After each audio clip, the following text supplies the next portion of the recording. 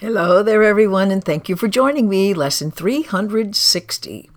Peace be to me, the Holy Son of God, and peace to my brother, all brothers who are one with me.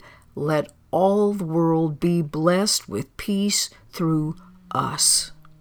Father, it is your peace that I would give, receiving it of you. I am your son forever, just as you created me. For the great rays, these lights that we cannot conceive of, remain forever still and undisturbed within me.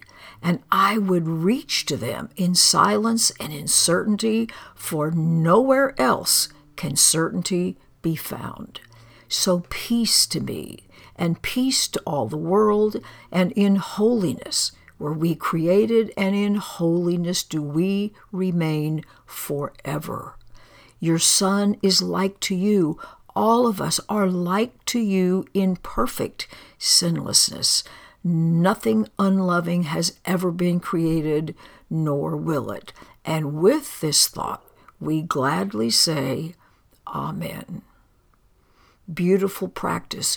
Offer peace in your mind to everyone you see today, remembering that you will receive what you offer, and by the end of the day, you should be in a very blissful state. I look forward to seeing you back tomorrow. Goodbye.